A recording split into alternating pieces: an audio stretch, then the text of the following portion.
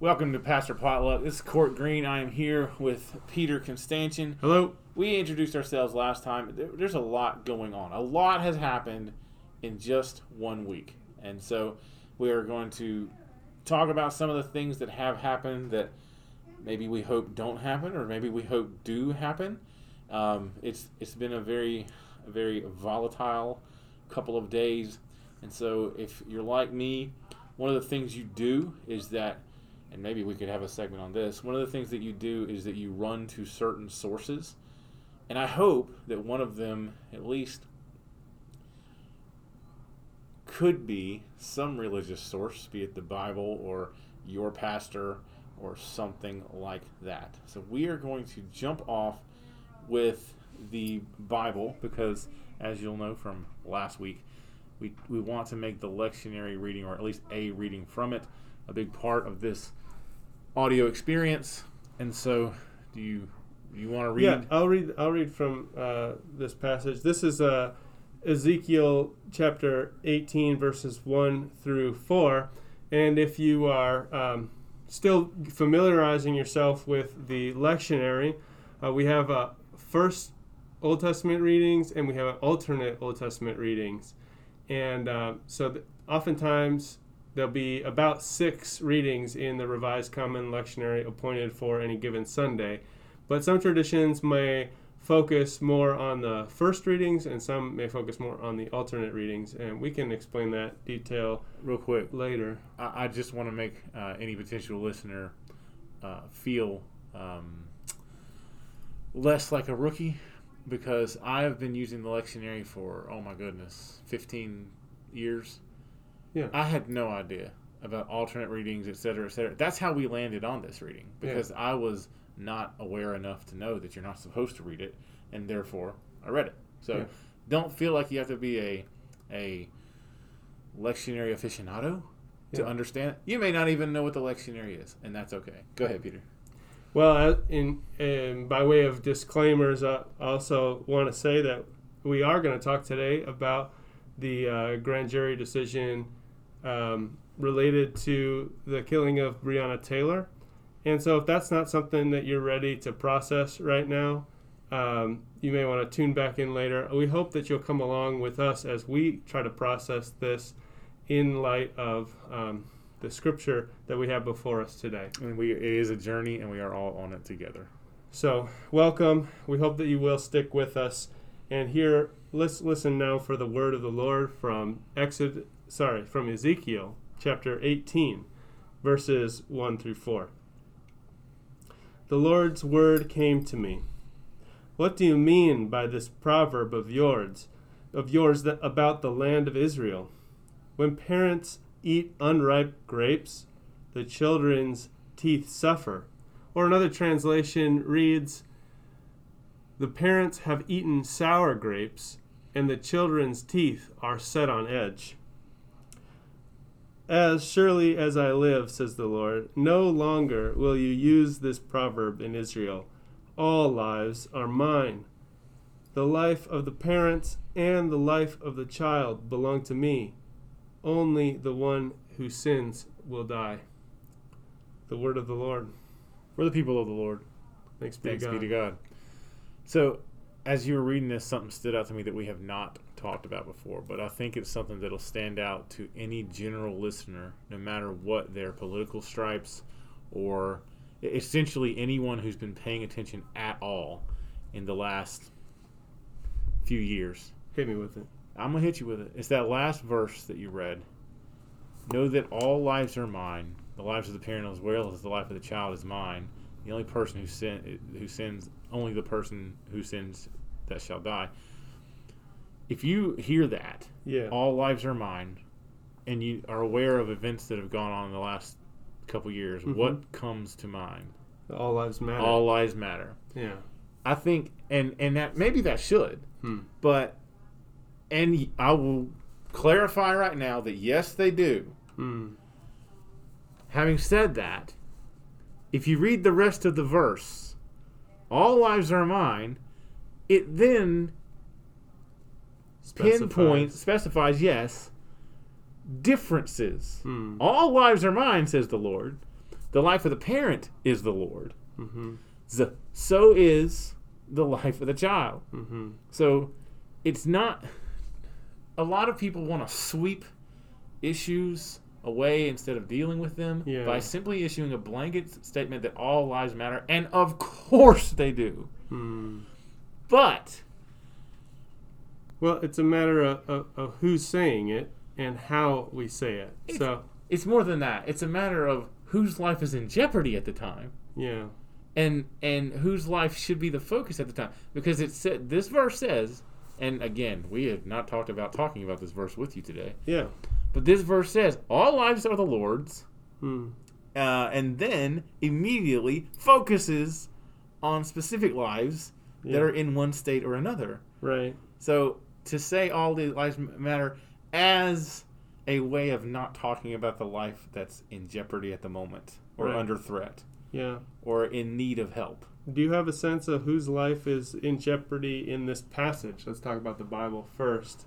The kids. The kids' lives. It says the children's teeth are on edge. What does that mean to you, that phrase, the children's teeth are So the phrase goes back a way, and it's used in several of the contemporaries of Ezekiel in their stories. Mm-hmm. But Jeremiah, it comes from the understanding in the Pentateuch that God might punish down successive generations. What's the Pentateuch? Lines.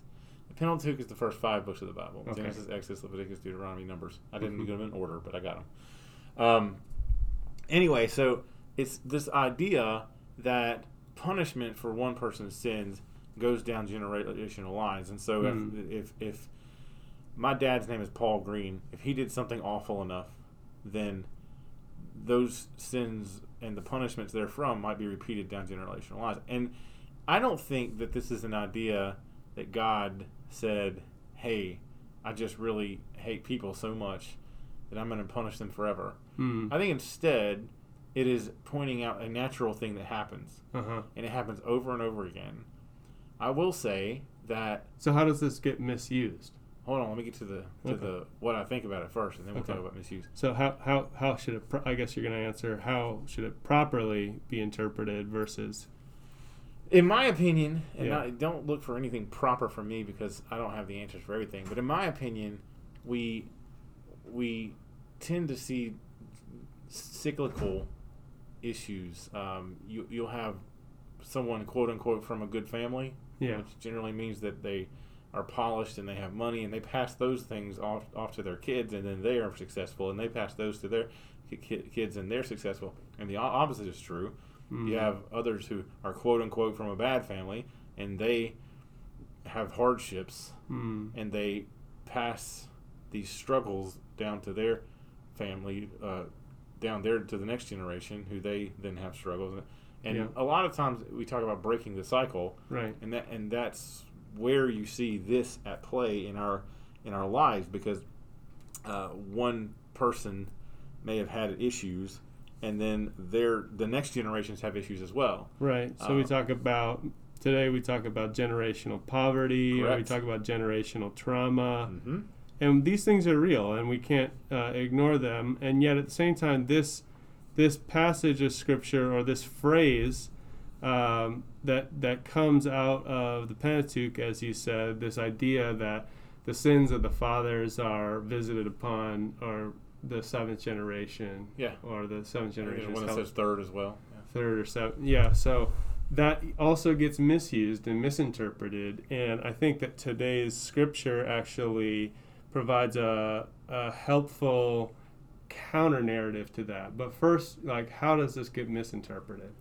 Well, a lot of times it gets misused in this understanding in practical life that they should, instead of, let's see, what does it say again? Verse 2. The parents ate children's sour teeth grapes are set on edge. And a lot of people think they should be set on edge. Because of what their parents did.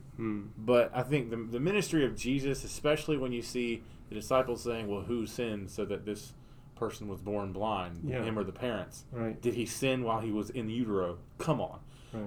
Jesus' answer to that question, none of them. Right. And as well as his ministry, where he just didn't care. Right. He just wanted to heal people. Yeah. Kind of show that God's will is for this not to be interpreted that way. They should be set on edge. Right. Not interpreted as God's will, but more of an explanation of how things have happened. Yeah. In this fallen world that we live in. Correct. At least that's how I think. But the misinterpretation, the damage is done in the phrase should. So my question is, how do we take God's words here, no longer shall it be said? How do we make that true in our world? Mm-hmm. How do we break those cycles? And I think this is a good time to shift over to the news of the indictment or lack of indictments in the Breonna Taylor grand jury, because it's the news came out last night. Yeah, give us a sense of what happened. We all had our reactions, and for those who aren't aware, then I'll give a basic and very brief and very, very, very basic rundown. Mm-hmm. So in the Louisville, Kentucky area, there was a raid on an apartment, and it all started because of a drug enforcement issue. And we could talk about drug laws, but we're not going to do it today, unless Peter decides he wants to, and I guess we can. Anyway, there was some targeting of enforcement areas, and they were targeting this specific neighborhood and heavily enforcing, and that was their new way of addressing the drug violations. The drug violations, and that somehow Breonna Taylor's apartment was settled upon as a possible. And there's a rumor out there that they went to the wrong apartment, but that's not true according to the warrant.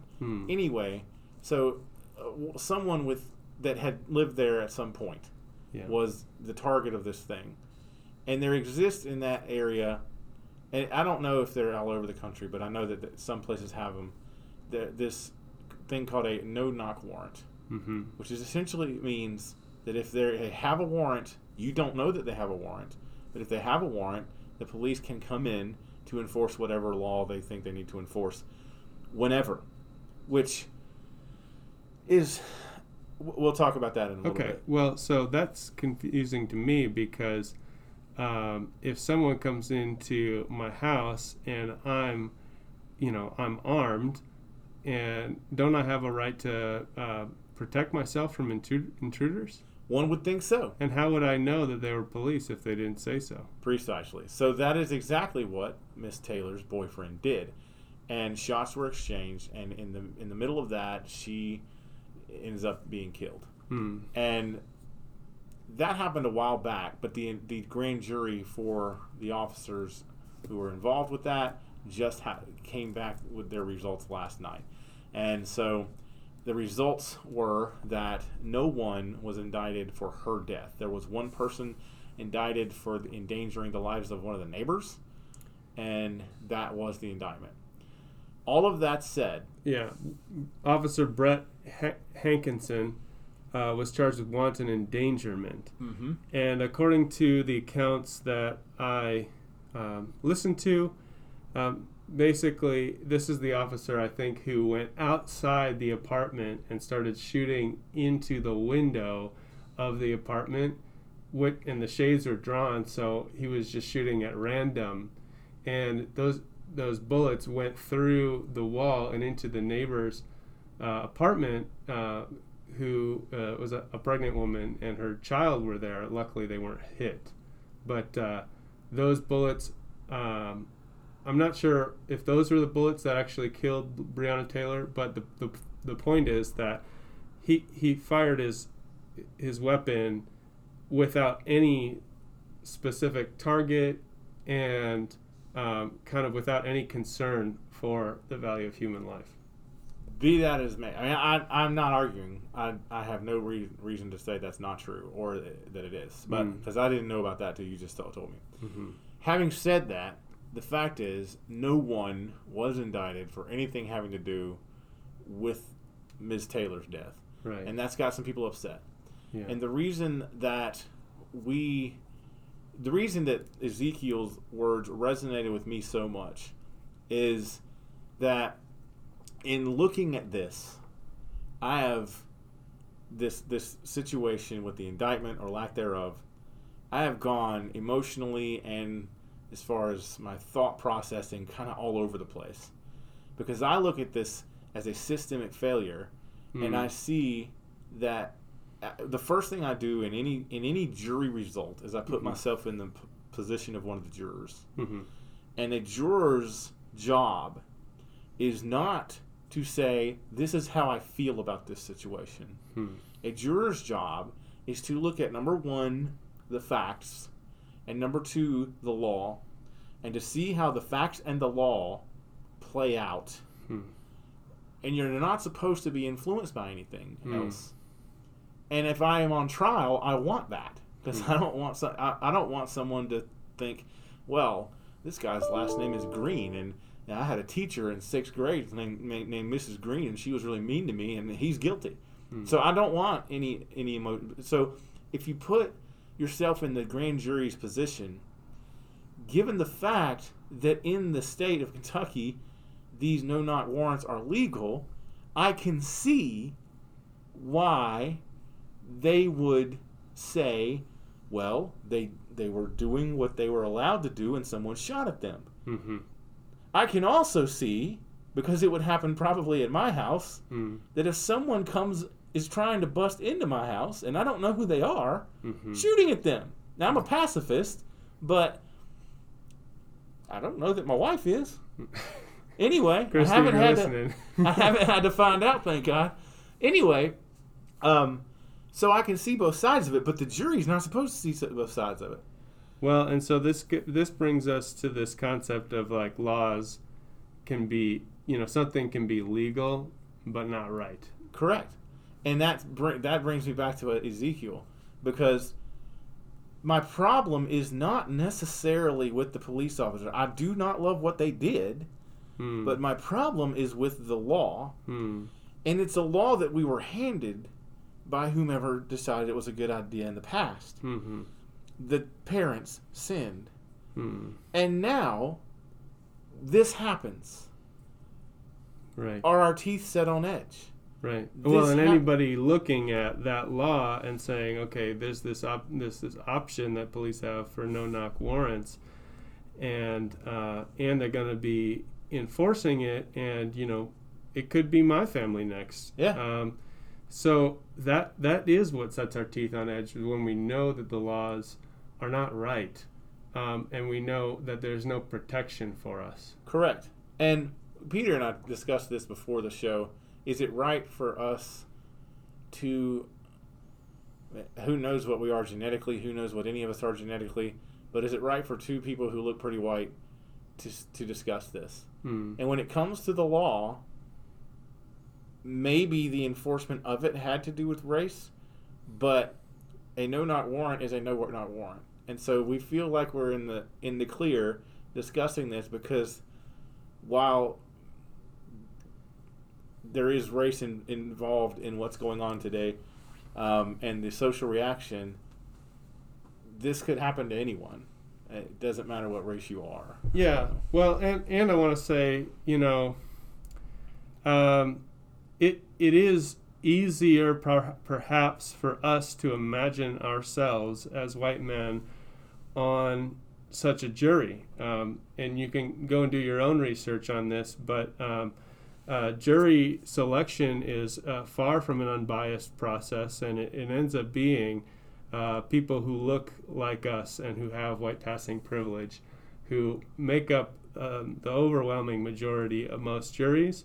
And that's another issue that needs to be resolved in this country, and another reason why the children have their teeth set on edge at this current moment. Specifically, I'm thinking the children of formerly enslaved peoples, because there are many ways, and we've highlighted two of them now, in which equal protection under the law is not such a sure thing. But there's other reasons why we felt like we needed to address this today.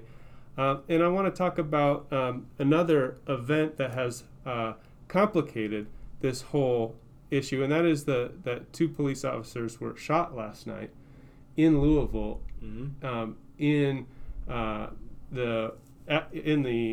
as people responded in anger and rage to the news about this lack of accountability, some people would say, for the police officers involved. 2 police officers were shot. We don't know the details. We don't know what happened, who was involved. The FBI is investigating now. Right. But from a pastoral perspective, since this is Pastor Potluck, and we do this out of as an expression of our our occupation and our concern for communities, what we're seeing in this moment is 2 forms of human justice being played out. We have the legal system with all of the complications and the inconsistencies and perhaps the biases that are baked into that and handed down to us, coming up with one form of resolution which is unsatisfying, completely dissatisfying to many people. And then you've got this sort of vigilante justice that's happening in the streets, where violence is used to respond and to try to settle the score through the use of violence and weapons. So, in both of these cases, though, do either of these? I mean, if we're being honest with ourselves, do either of these forms of justice really get us to where we want to be as a country or as a community or as even if we assume that many people here have some sort of religious persuasion, is this the destination? Is this where we want to be headed? Does this bring us any closer to the goals that we have as Christian community? Pastorally, I'm going to address that last question by turning back to Ezekiel, because I want you to realize, listener, and myself and Peter, that this is the word of the Lord coming to Ezekiel. Listen for the desire of God. Verses 2-4. What do you mean by repeating the proverb concerning the land of Israel? The parents have eaten sour grapes, and the children's teeth are set on edge. Pause. I realize that we have been mostly talking today about examples of why this proverb is true playing out in life. Because people did one thing, it yielded that result that passes down for generations. We are now reaping our teeth are set on edge. Getting back to verse 3 and following. As I live, says the Lord God, this proverb shall no more be used by you in Israel. Know that all lives are mine. The life of the parent as well as the life of the child is mine. It is only the person who sins that shall die. What is the desire of the Lord? For that to no longer be true. Yeah. So as we think of what we want to be the case pastorally, as we think of how to teach our churches or to minister to people around us, to bring healing, the best way to do it is not to repeat what we've done over and over and over again, because look what it's given us. Well, do I have one simple answer? Lord, no. But you were reading something to me earlier, and you may want to revisit it, but it seems like the gut reaction is to say, out of emotion and anger, to say or do something that is going to inflict harm to those you see have slighted you. Yeah. That's natural. God is saying, no. It may be natural, fight it. It may be natural, but I expect better. Go ahead, Peter.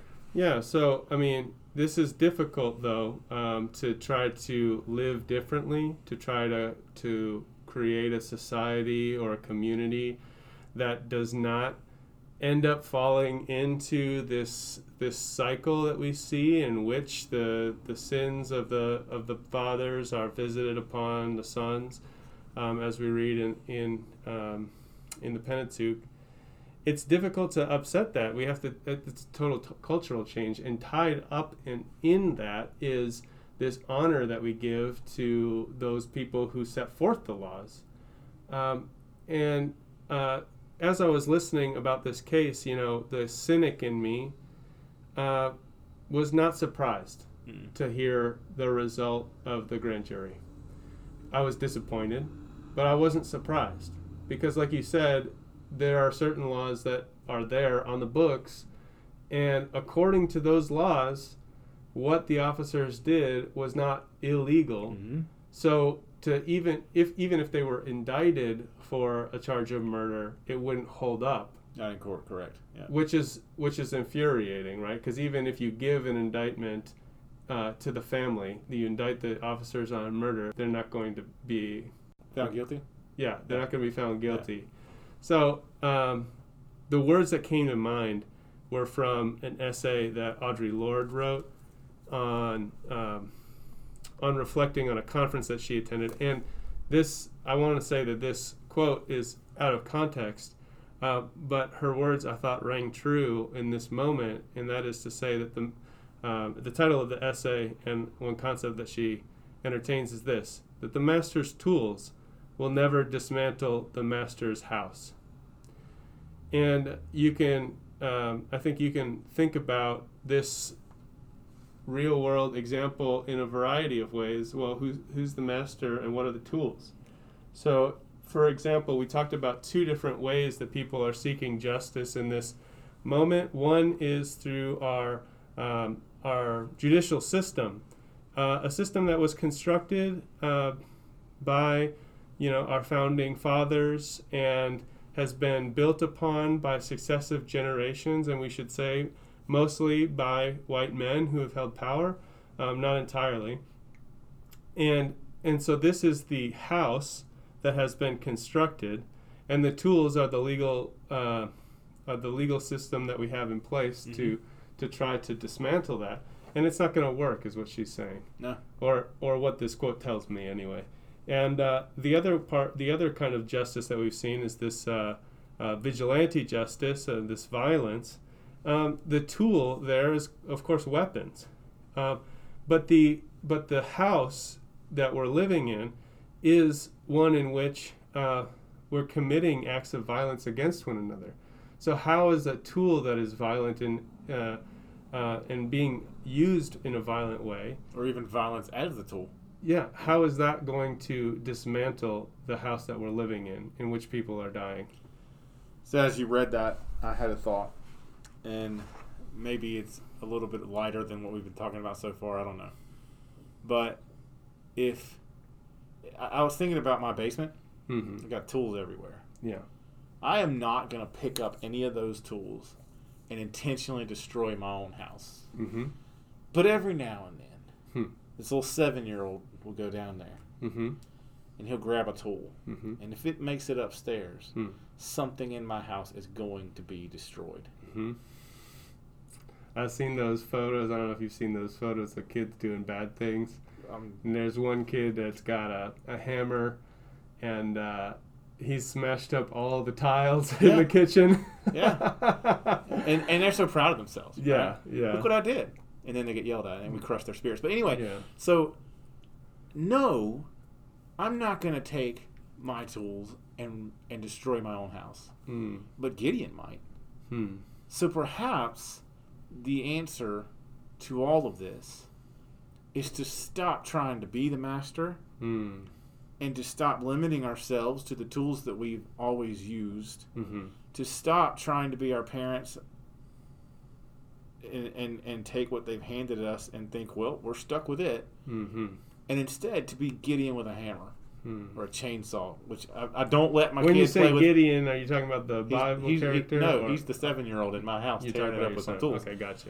So instead, I probably should have said that. Ladies and gentlemen, I have a son named Gideon. He's 7. Got it. Now we're all paging through the Bible to figure out what he's talking about. So no, okay. When did they put a chainsaw in the book of Judges? Yeah. Anyway, so perhaps we need to look for the kid with the hammer. We need to maybe even try to be the kid with the hammer, Because no, the master's not going to tear his own house. But what can we do to, let's not say tear down, let's say renovate the house? Yeah. What can we do differently? Yeah. Because I know what that tool's supposed to do. Yeah. I know you're not supposed to bash the tiles with it. He might not. Yeah. What can we do differently that we haven't been trying before and repeating over and over again? That instead of creating division, and maybe it feels good for a while, but then we go back to our corners and push ourselves into these and solidify our decisions, and just essentially guarantee that our kids' teeth will be set on edge because we're just going to get married to our ideas and keep doing them. Yeah. What can we find different? Well, to me, what would be helpful is like to just talk about a real world example here that might help us understand the kind of the slurry of metaphors that we're wrapped up in here. We have at least 3 active right now. Yeah. So we're talking about our legal system. We're talking about its faults and failures, the biases, the inconsistencies, the ways that it is enacted and enforced in different ways, in different places, among different groups of people. And yeah, we got some problems. Mm-hmm. We gotta do something. And what I see is that this is a really difficult issue for us to address as a nation because we have a lot of reverence for where our laws come from. Mm-hmm. That is to say, the founding fathers, and it's hard for us to even entertain the idea that we should look at that differently. And when I say us, I'm talking about white people in America for the most part. So, to me, a way to explain this is just to talk out of my own experience. On my father's side, I'm a 4th generation refugee from Armenia or from Asia Minor, Istanbul and other cities in modern day Turkey. And about 100 years ago, a little bit more than 100 years ago, there was a genocide that took place there, and that violence was sort of the prelude to the formation of the modern state of Turkey. So, since that time, and you'll hear this on the Congress floor every year because there's Armenians living in the U.S. that make sure that their congressman brings it up, or congressperson brings it up. The U.S. and neither U.S. nor Turkey has been able to acknowledge the reality of what happened.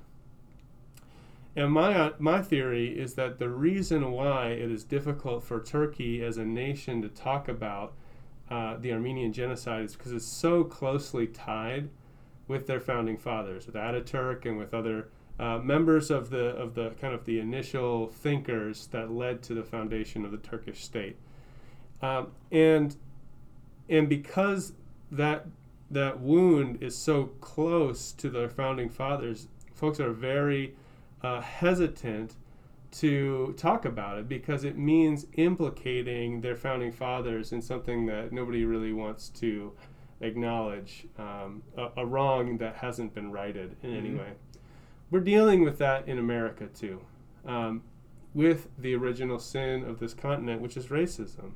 Which is racial oppression, the enslavement of African people, the genocide of Native Americans, all of these things in which a racial hierarchy allowed white folks to feel superior to other people, even to the point of thinking that other people groups are not human, was baked in to some extent, and we can argue about the specifics, was baked in to some extent in our legal code. I mean, the founding fathers, when they wrote, the famous words that all people are endowed by their Creator with certain unalienable rights, among them are life, liberty, and the pursuit of happiness. They knew, and many of them were slave owners themselves, that the words that they were using when they said all men, they were not applying that to all men. It did not define certain men as a part of all men, yes. Right. Yeah. So they were already, at least on some level, familiar. I mean, this involved their own families, their own children. That the words that they and the ideals that they were projecting, they had not yet achieved. But it's hard for us to look back and say, well, they didn't get it right, so we got to try again. But I think at moments like this, we see what happens when we don't do that work. And I think if I'm reading Ezekiel, what we're being invited into, especially as Christian people, especially as people of faith, is to try to, instead of getting caught up in our own way of seeing the world, our own worldview, our own defensiveness, is to try to see what is the future that God wants us to be moving towards. And I think that especially if we look at Ezekiel, I think that where we can find God's will is to view it like this.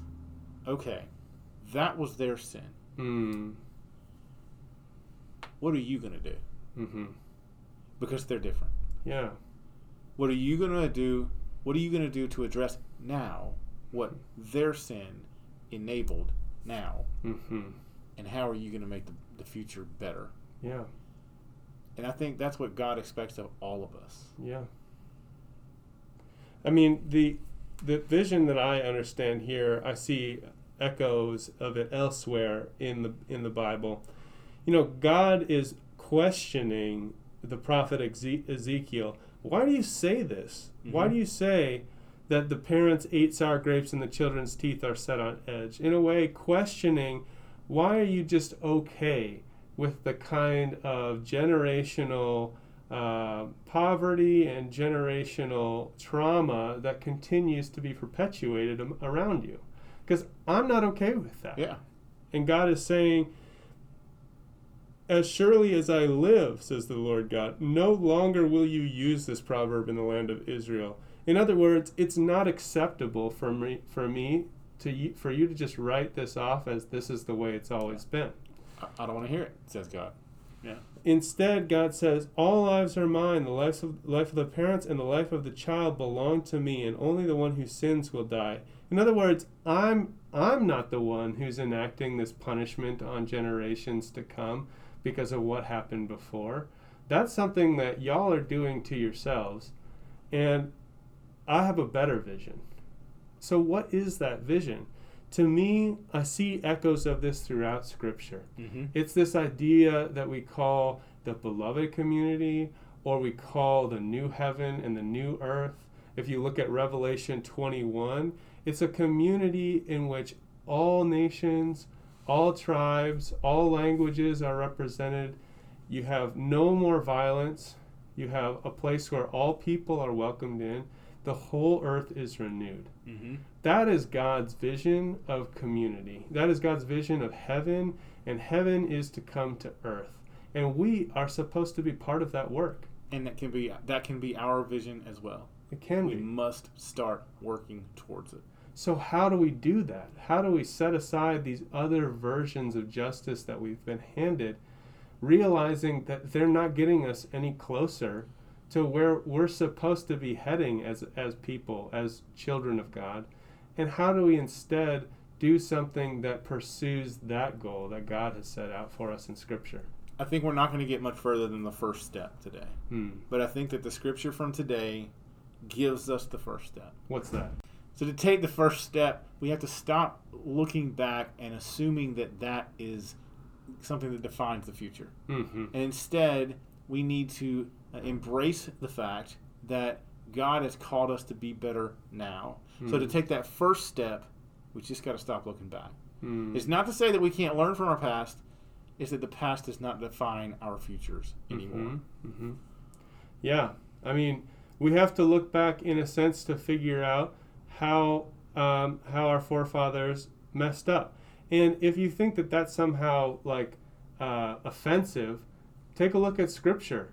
I mean, I think one of the great gifts about the Hebrew Bible is that every single patriarch has some kind of error, some kind of mistake, some kind of pride or weakness, or murder or sin. I mean, they're all fallible. And actually, it's a great gift that history is preserved for us, because it allows us to reevaluate in the moment, okay, how is God asking us to live better?